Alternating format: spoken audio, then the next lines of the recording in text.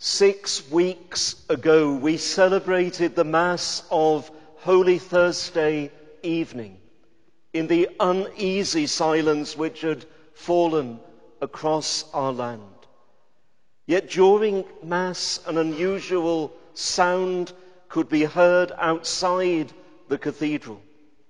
At first, the sound was faint and indistinct, yet as I repeated Christ's words at the altar, "This is my body given for you, this is my blood poured out for you," the noise became louder, with rhythmic clapping and less than rhythmic clashing of pans. These sounds, or rather the thanksgiving which inspired them, didn't seem discordant, as we did what Christ commanded us to do in his memory, an action which Christians soon named the Eucharist, thanksgiving. The sacrifice of the Eucharist is the sacrifice of the cross, in which the cruel suffering and death of Calvary were transformed by love, a love that goes to the end, and our response can only be praise and thanksgiving.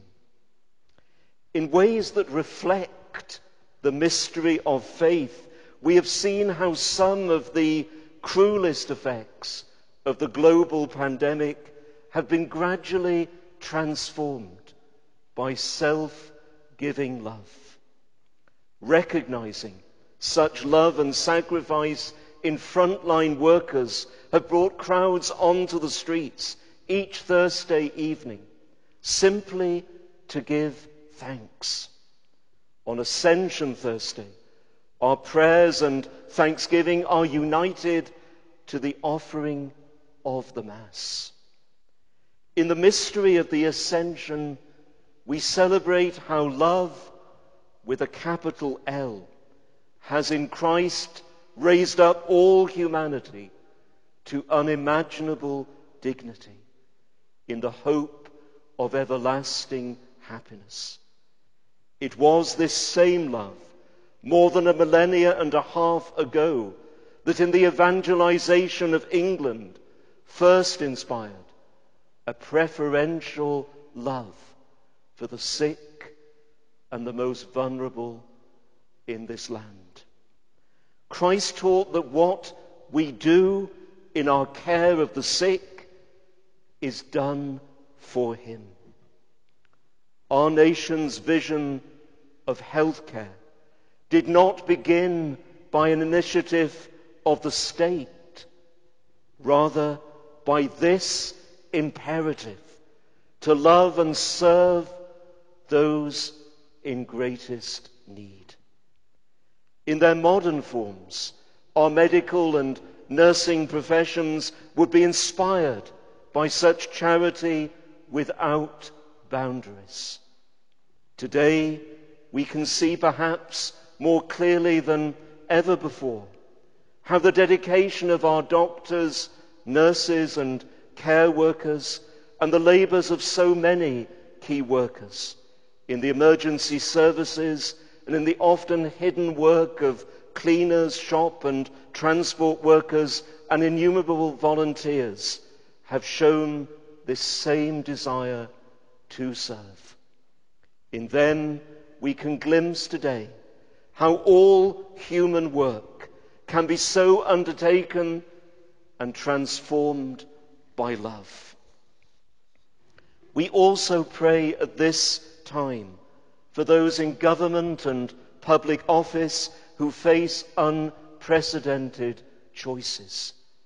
This crisis has surely taught us that the God-given insights into the laws and workings of the natural world, which form the body of knowledge we respect as science, can never serve as a sufficient guide to the life and choices of human society. We have need of something greater, that moral vision of the value and the dignity of the human person which helped form this nation from the very beginning. If we ever lose sight of this vision, we do so at our peril. In the days to come, we have some searching questions to ask as to how we valued the frailest members of society, whether the elderly dependent upon our care or the unborn whose lives and the well-being of whose mothers were together assaulted by a sinister measure of the Department of Health to promote do-it-yourself abortion in the very first days of this crisis. Human life is truly valued only to the extent to which every human life is valued. Amid the shadows, it is the light which shines through. And we have been moved to applaud not so much a system, however efficiently operated, still less our own self-preservation. What inspires our thanks is the love and sacrifice recognized in our health and key workers, especially in their service of the weakest. In this we glimpse a shared vision of our human good, rooted in moral and spiritual truth, its source found in the love revealed in the Eucharist on a Thursday evening never forgotten, and in the hope celebrated on this Thursday of the Ascension. And so when the happy noise of these Thursday evenings finally fades from our streets, may this thanksgiving remain in our hearts.